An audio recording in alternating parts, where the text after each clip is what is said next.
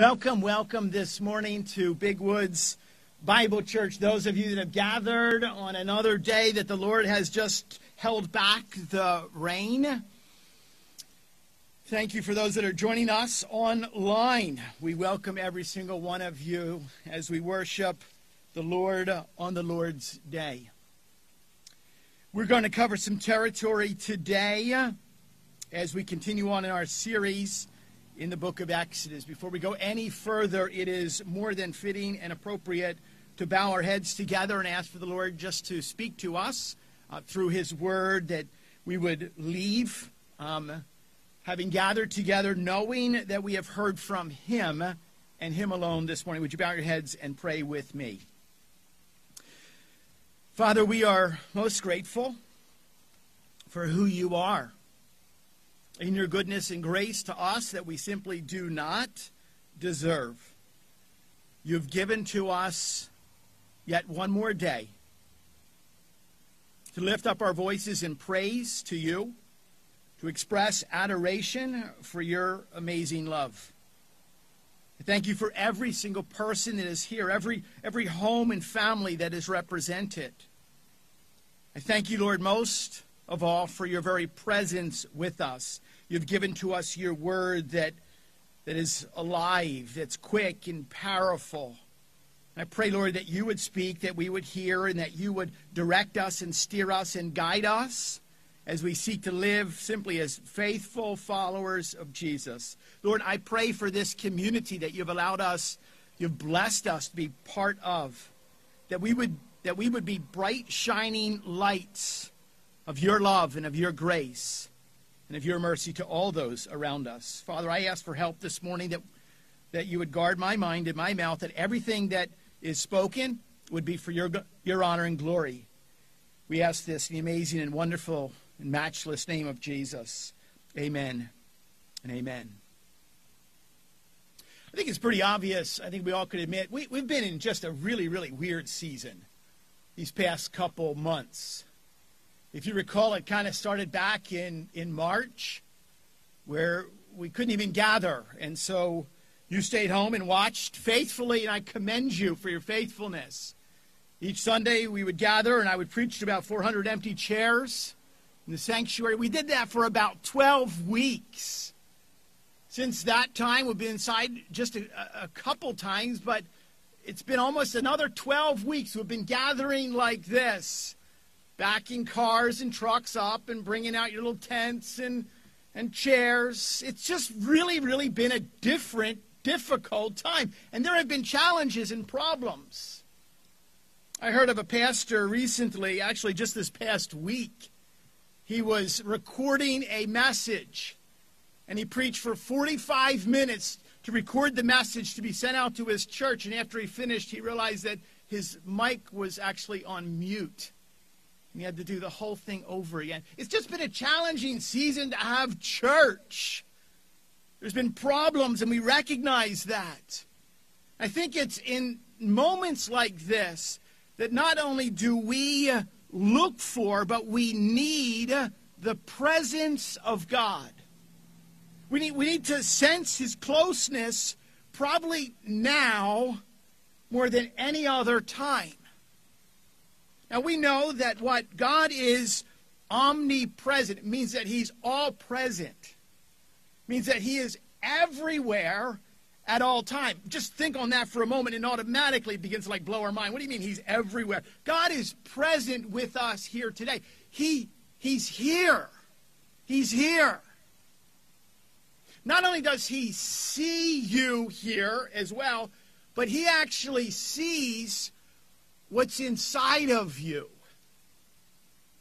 He knows what's swirling through your mind right now. He knows what you've done over the course of the past week. He is present with us. The joy and the delight of an omnipresent God, to know that He's everywhere at all times, is that He graciously gives to us reminders of His presence. Do you realize that? This is the Lord's Day. We used to celebrate the Sabbath in the Old Testament, but today we celebrate the first day of the week. We take this day and we set it apart than every other day of the week. What? To be reminded that this is the Lord's day. He's holy. This is a holy time. It's a reminder of his presence. God has given to us what? The Lord's people. It used to be the nation, Israel, chosen, called out, but now it's the bride of Christ. It's the church of Jesus Christ. You realize that when you spend time together with one another, we sense the closeness and the presence of God when we gather together. Lord gave to us what? Last week we remembered the Lord's table, the bread and the wine as a picture of the body and the blood of Jesus. Do this in remembrance of me. Every time we do this, we're given a reminder of the presence of God. I don't think there's any greater way than what? Than the Word of God. Every single time we open it, I have nothing to tell you apart from what's in this word. Every time we read it and study it, we sense the presence and the closeness of an omnipresent God. Even in dry, difficult, desert moments that we've been going through. We've been following and tracking with the nation Israel, who are also what? In a wilderness journey. But you realize that God wanted his children to know that he was with them. Just like this morning, God wants you to know that he is here. God wants you to know and be reminded, be encouraged that God is with you. In the Old Testament, it's something that's referred to as the tabernacle. We're going to learn about that this morning. You actually have a picture of it in your notes. Later, it was the temple that represented the presence of God. The tabernacle, we're going to see, was ornate, exquisite, beautiful, but it wasn't perfect. It was a tent. And yet it represented the presence of God. It was an important place that we'll learn about this morning, that what? We can behold our God. Today, thankfully, we don't have to go into a tent. We don't have to have someone intercede for us. We can go directly to God any moment, any day, because of and through the work of the Lord Jesus Christ. That's the focus we want to have before you this morning. There are large portions that we're trying to cover this morning. Exodus chapter 25 through 30, and it's actually repeated. It describes the elements that we'll speak of, but also Exodus 36 through 40 describes the making of the elements. So we're not going to read all the portions. We won't read them exclusively, but I do want to direct your attention to some. First couple of verses, I want you to follow along and read in Exodus chapter 25. It says, the Lord said to Moses, "Speak to the people of Israel, that they take for me a contribution from every man whose heart moves him. You shall receive the contribution for me. And this is the contribution that you shall receive from them: gold and silver and bronze, blue and purple and scarlet yarns and fine twined linen, goat's hair, tanned ram skins, goat skins, acacia wood, oil for the lamps, spices for the anointing oil and for the fragrant incense, onyx stones and stones for setting for the ephod and for the breastpiece. And let them make me a sanctuary, that I may dwell in their midst, exactly as I show you concerning the pattern of the tabernacle and all of its furniture. So you shall make it." First of all, I want to remind you this morning that with this tabernacle, it was very costly. Anything that's costly is what it's expecting, in a sense. It's going to cost, or it's going to demand a level of sacrifice. Last week we spoke about the importance of the Old Testament in our lives, that we cannot and we will not ever unhitch our faith from the Old Testament, as some people sadly and wrongly say today. If you recall last week, we learned about what 2 mistakes that we need to avoid. We cannot ignore all of the Old Testament as irrelevant. Neither can we implement all of the Old Testament as law. So today in our text, in Exodus chapter 25, there's a great picture of the importance of sacrificial giving for the work of the Lord. I love how it says this: every man whose heart moves him, you shall receive the contribution. I looked at that word in Hebrew, that word heart movement or heart moving. It means to prompt, to incite, to be in a state desiring to do something. It means to be willing. So the idea of that when we speak about God's presence, in a sense, demanding something that's going to be sacrificial, he says, I want you to offer this as your heart moves you willingly. So much of what we do by way of a service to the Lord is what? Fine, take it. I hope you enjoy it. It's really like the older brother who knows the right thing to do is to share with his little sister, and he knows that he's got to do it. He's got to unhook it from his clawed fingers. Take it. You know, that's the opposite. That's what we want to avoid. Actually, we're instructed here that all of our giving is to be done willingly, and thus, ultimately, when it's done what? Willingly, we give cheerfully or joyfully. 2 Corinthians, we spent some time in that over the summer. It says this in chapter 9. The point is this: whoever sows sparingly will also reap sparingly.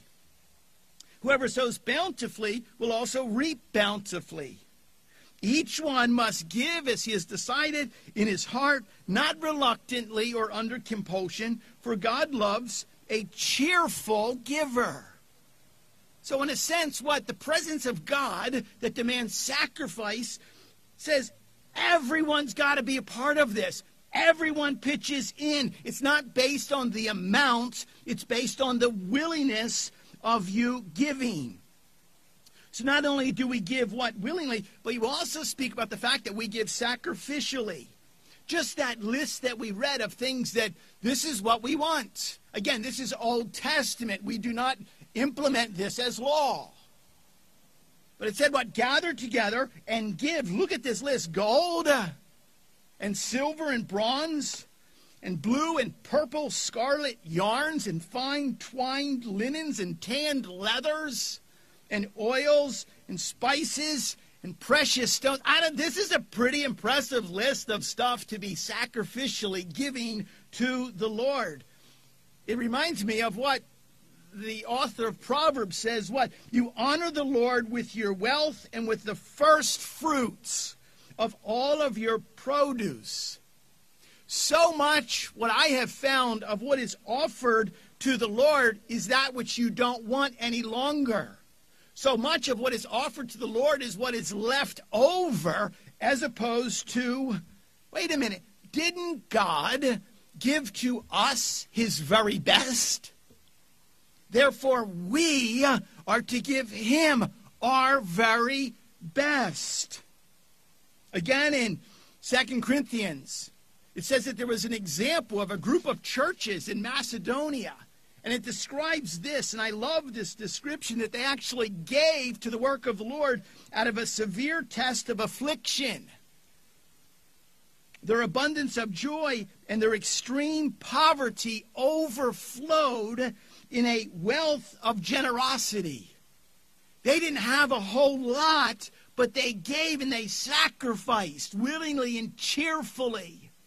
If you continue on in the story right here in Exodus, by the time you get to Exodus chapter 36, later on in verses 5 and 6, it actually had to have a church bulletin, a church announcement had to go out, and it sounded something like this: you tell the people to stop bringing gifts in. It actually says this in Exodus 36, verse 6. So the people were restrained from bringing. for the material they had was sufficient to do all of the work and more. Imagine a pastor saying, "Stop giving! We're way over the limit." That's the picture of what happens when we understand and recognize the presence of God amongst us. Yes, the tabernacle was costly, but also we know, perhaps even more importantly, the tabernacle was holy, and it displayed something for us. It displayed sacredness. I'm going to read a couple different verses. Exodus chapter 25, verses 10 and 11. They shall make an ark of acacia wood. 2 cubits and a half shall be its length, 1 cubit and a half its breadth, 1 cubit and a half its height. You shall overlay it with pure gold. Inside and outside you shall overlay it. You shall make on it a molding of gold around it. Down in verse 23, they're making a table. And it says, you shall make a table of acacia wood. 2 cubits shall be its length, 1 cubit its breadth, 1 cubit and a half its height. You shall overlay it with pure gold. And make a molding of gold around it. Down in verse 31, you shall make a lampstand of pure gold. Chapter 26, verse 1, moreover you shall make the tabernacle with 10 curtains of fine twined linen and blue and purple and scarlet yarns. You shall make them with cherubim skillfully worked or woven into them. It's very apparent here that something is unique in the building. This is not the way that we build stuff today. Something is special. It's very expensive. It's set apart. What it is it's holy. All of the golds, the abundance of details, and the intricate design both reveals and reflects an intricate designer. There's so much detail to be concerned about in the artistry and the craftsmanship of those carvings and the etchings and the sewings. Attention to detail when it comes to the colors and the threads and the weaving pattern. All of it speaks that something here is unique from everything else. It's set apart. Later we're going to learn about who is to handle these, the priest, when these things are to be handled on the Sabbath. But why? Why? Why is there such attention to detail here? Why is the Old Testament here? Why do we read this? And it begins with the Ark of the Covenant that displays something that we need to be reminded of today, the mercy of God. Now, everything in the tabernacle centers around what is referred to as the Ark of the Covenant. And you've heard of that before. Everything in the tent begins and centers around this wooden box of acacia wood. It's basically about 3 foot 9 inches long and 2 foot 3 inches high, wide as well. It's covered in pure gold.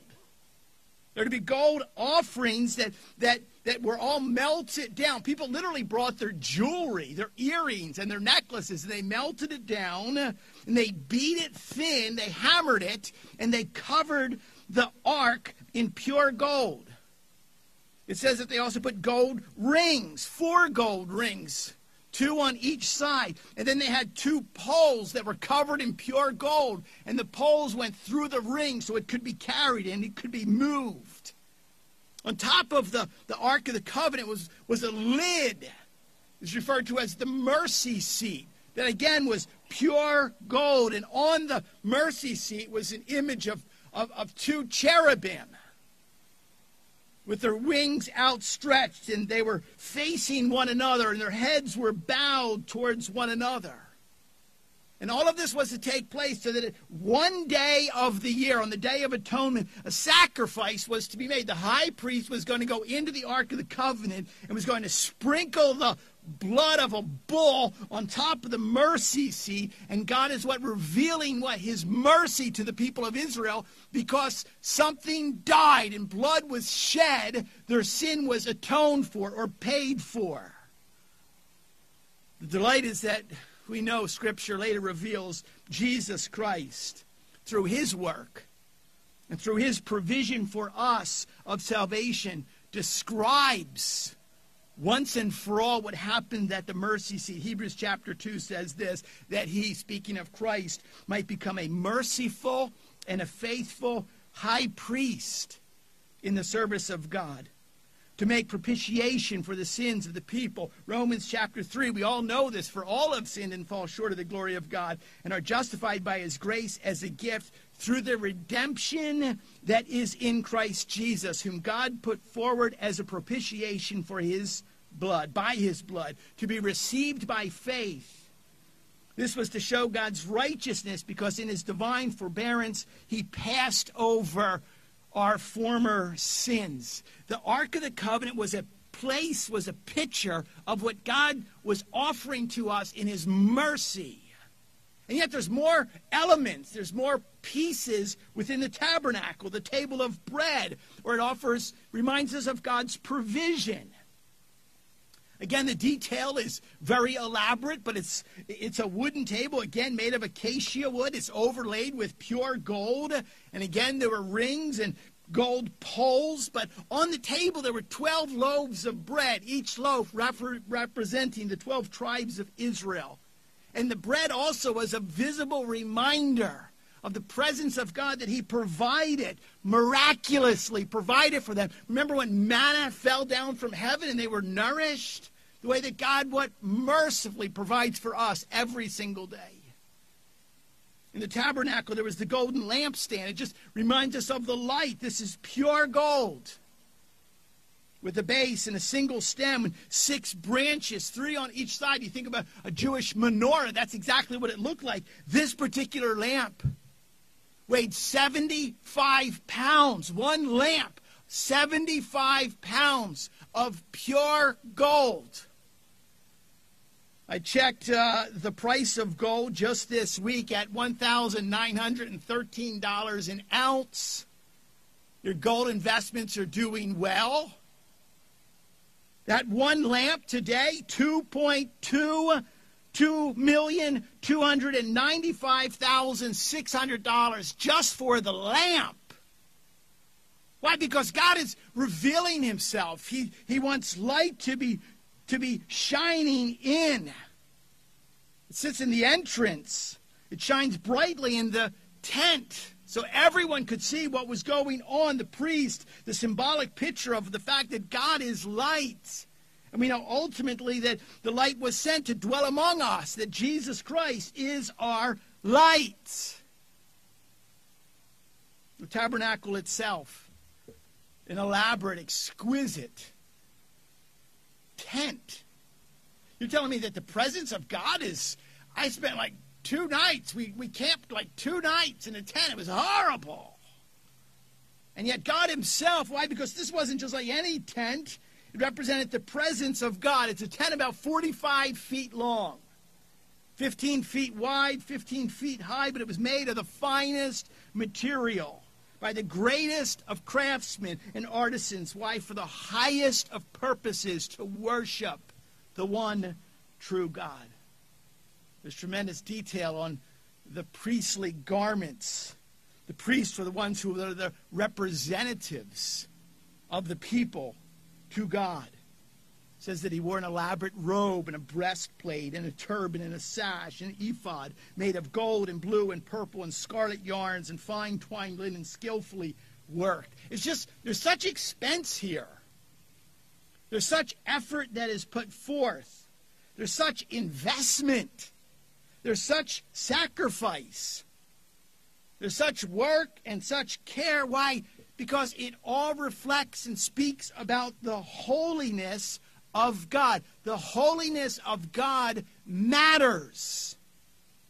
And yet today, I'm fearful that in a very casual, kind of a flippant way, we often what? We miss the holiness of God. Just stop for a moment in everything and all the craziness and the hecticness of the busyness of your own schedule and just pause. God is completely holy. And yet he desires relationship and closeness and intimacy. How does that happen? All of the pieces that were in this tent, in this tabernacle, were to reflect the holiness and the sacredness of God. Why? Because something was happening here. Thirdly and finally, the tabernacle was lovely. It's lovely, offering salvation. No doubt it's beautiful, and we love to look at beautiful things. But the idea was, do not get caught up in the beauty. There's no doubt it was expensive, and many of us, we just love expensive. Don't get caught up in the expense of it. There's a reason here, and there's a purpose here that a payment needs to be made, that atonement was necessary. Why? Because sin is real, and the destruction apart from the intervention is absolutely certain. There's nothing more wonderful than to take that which is broken, that which is ashes, and turn it into beauty. And that is exactly what's happening through the exquisiteness of the temple. Yes, there was bloodshed. Yes, there was death. And yes, there was burning. But it was something that happened in the Holy of Holies, entered once a year by the high priest, who sprinkled the blood of a sacrificial bull, making atonement for the people of Israel. All of it is described in great detail in the book of Leviticus. It talks about what Aaron, the high priest, had to do to atone for himself before others could be atoned for. Leviticus chapter 16, and Aaron shall bring the bull of the sin offering, which is for himself, and make atonement for himself and for his house. Shall kill the bull as the sin offering, which is for himself. He shall take some of the blood of the bull and sprinkle it with his finger on the mercy seat on the east side. And before the mercy seat he shall sprinkle some of the blood with his finger 7 times. For on that day the priest shall make atonement for you, to cleanse you, that you may be clean from all your sins before the Lord. We step back and we're like, this is just completely crazy. This borders on creepy, blood sprinkled and animals sacrificed. The design was only temporary. It's never permanent. A tent is never a permanent place of dwelling. There is hope here in this picture, in this image, in the artifacts. Not to get caught up in the beauty and the symbols, but in the one all of this points to. All this points to one. When Christ appeared as a high priest of the good things that have come, it says in Hebrews chapter 9, then through the greater and more perfect tent, not made with hands, that is not of this creation, he entered once for all into the holy places, not by means of the blood of goats and calves, but by the means of his own blood, thus securing eternal redemption. We speak of what Jesus Christ, who is the better sacrifice. Wait a minute, I'm still not tracking. A tent in a desert 3,500 years ago. Why? Why are we even talking about this today? What are you doing? Why is it here? What does it mean for me? So what? Now what? Pastor Tim, look around here. Do you realize what's happening? We have a global pandemic. We're in economic uncertainty, and there's this political rancidness that exists everywhere. Racism and violence abounds and hatred exists. What are we talking about tents in a desert for? God dwelling amongst the people of Israel by way of the tabernacle, and points to what him through the furniture was a foreshadowing of the presence of God in Christ with his church today. That's why we talk about it. That's why this is important for us to learn. Ultimately, all of the Old Testament, and the tabernacle and everything in the tabernacle points to this someone who directs us into the presence of God. It's Jesus.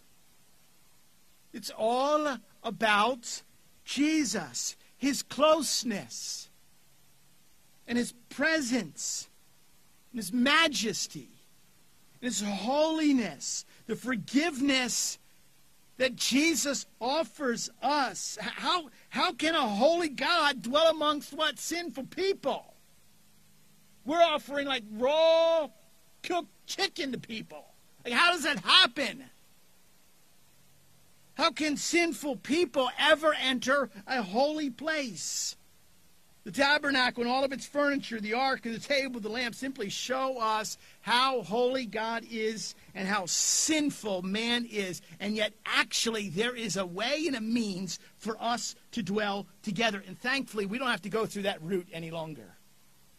Thankfully, because of Christ, well, we don't have to be killing bulls, sprinkling with our fingers and going through someone. We don't have to do that. There is what? Right now, a greater and truer tabernacle. It says in John chapter 1, and the Word became flesh and dwelt among us, and we have seen his glory, glory as of the only Son from the Father, full of grace and truth. It means that God himself came here as the person, Jesus, who took up residence, who tabernacled among us. The great 17th century Puritan preacher, theologian John Owen, said this: everything Moses did in building the tabernacle and instituting all of its services was intended to testify to the person and the glory of Christ, which would later be revealed. You realize that Jesus is the better ark. You realize that Jesus is the better altar. Jesus is the better bread. Jesus is the better light. Jesus is the better priest. We cannot unhitch ourselves from the Old Testament any more than you can unhitch yourself from what? From Jesus. We need these powerful pictures and reminders that keep us ever mindful of the presence and sufficiency of our Savior. You realize what today is? I know you checked your calendars. September the 27th. Yep. In Jewish history, today, this very day is Yom Kippur. Do you realize that? Today is the holiest day in all of Jewish history. Today is the Day of Atonement. Today would be the day that the priest would go in. Today, this very day, that would sprinkle the blood and offer sacrifice. Incense would be burned so that the people whom God chose and set apart and loved would be forgiven. You realize that every day for us, every single day, we can go directly to God through Jesus. Yesterday, many of you know and perhaps even prayed for, there was a gathering literally of hundreds and hundreds of churches. Thousands and thousands of people gathered in Washington, D.C. There was no music. There was no performance. It was a time of just prayer. And specifically, yesterday was set apart as a day to pray for repentance. Individually, but also repentance as a nation. You know, I think that that's a wonderful reminder of why we've gathered here today in the presence of God. To know that we do not deserve relationship and fellowship. We don't deserve to be able to worship. We don't deserve the closeness and the communion, the union, the koinonia. We don't deserve any of that. But yet, because of the Lord Jesus Christ and what he accomplished for us on the cross and in the tomb, he's the once and for all time sacrifice. Today, what a wonderful day in the quietness of your own heart to pray for repentance. I've spoken with many people over these past really, really strange months. Many people literally just clutched in fear. Uncontrolled fear. Not trusting God in his sovereignty and his providence is sin. And we need to repent from that. We need to repent from the fact that we do church right. Everyone else does it wrong. Wait a minute. That's just arrogance and pride. And we need to be repenting from arrogance and pride. Some of you know what exists in your own head and what's spinning. Is this guy going to be done soon? Can we go home and eat lunch? That we don't give the attention to God and to his word. And some of you, even here this morning or listening, need to repent from some of the apathy and complacency that you've shown, the attention that needs to be given to the word of God. Some of you struggling with lust of the flesh, lust of the eyes, pride of life. Whatever it is, be mindful and grateful of the presence of God and the closeness that we have because of Jesus. And at any moment, we don't have to wait for one day a year. At any moment, we can repent from our sins. And in full obedience, not perfection. We're sinners. Sinners are going to sin. Ministry's messy. But we understand that we have been called and set apart to live uniquely and differently, to live holy, understanding the goodness and the grace that God has shown to us by his very presence with us in the person and the work of Jesus. May this morning be a moment that you mark in your life when you have prayed for repentance from your sin, accepting the Lord Jesus Christ as the once and for all time sacrifice for your sins. He paid the price for your sin and for mine. And now you desire, as tough as it's going to be, you desire to follow him and submit to his lordship and live in full obedience. May today be that day in your life. Would you bow your heads and pray with me? Father, we are just so thrilled with who you are. I thank you for your patience with us. I thank you for your love for us, and we're so unlovable. I thank you for all of your word. I thank you specifically for the Old Testament, where there's so many design details that we can get lost in, but it's all pointing to you. We thank you for that. Father, I pray that as a local church of Jesus Christ, Big Woods Bible Church, that we would submit to you, we would repent of our sins, that we would put our full faith and trust in Jesus as our Savior and live in submissive obedience. And Lord, how much joy there comes with knowing that we have full access to you every day. We thank you for your love shown to us through the work of Jesus. We ask this in Jesus' name. Amen.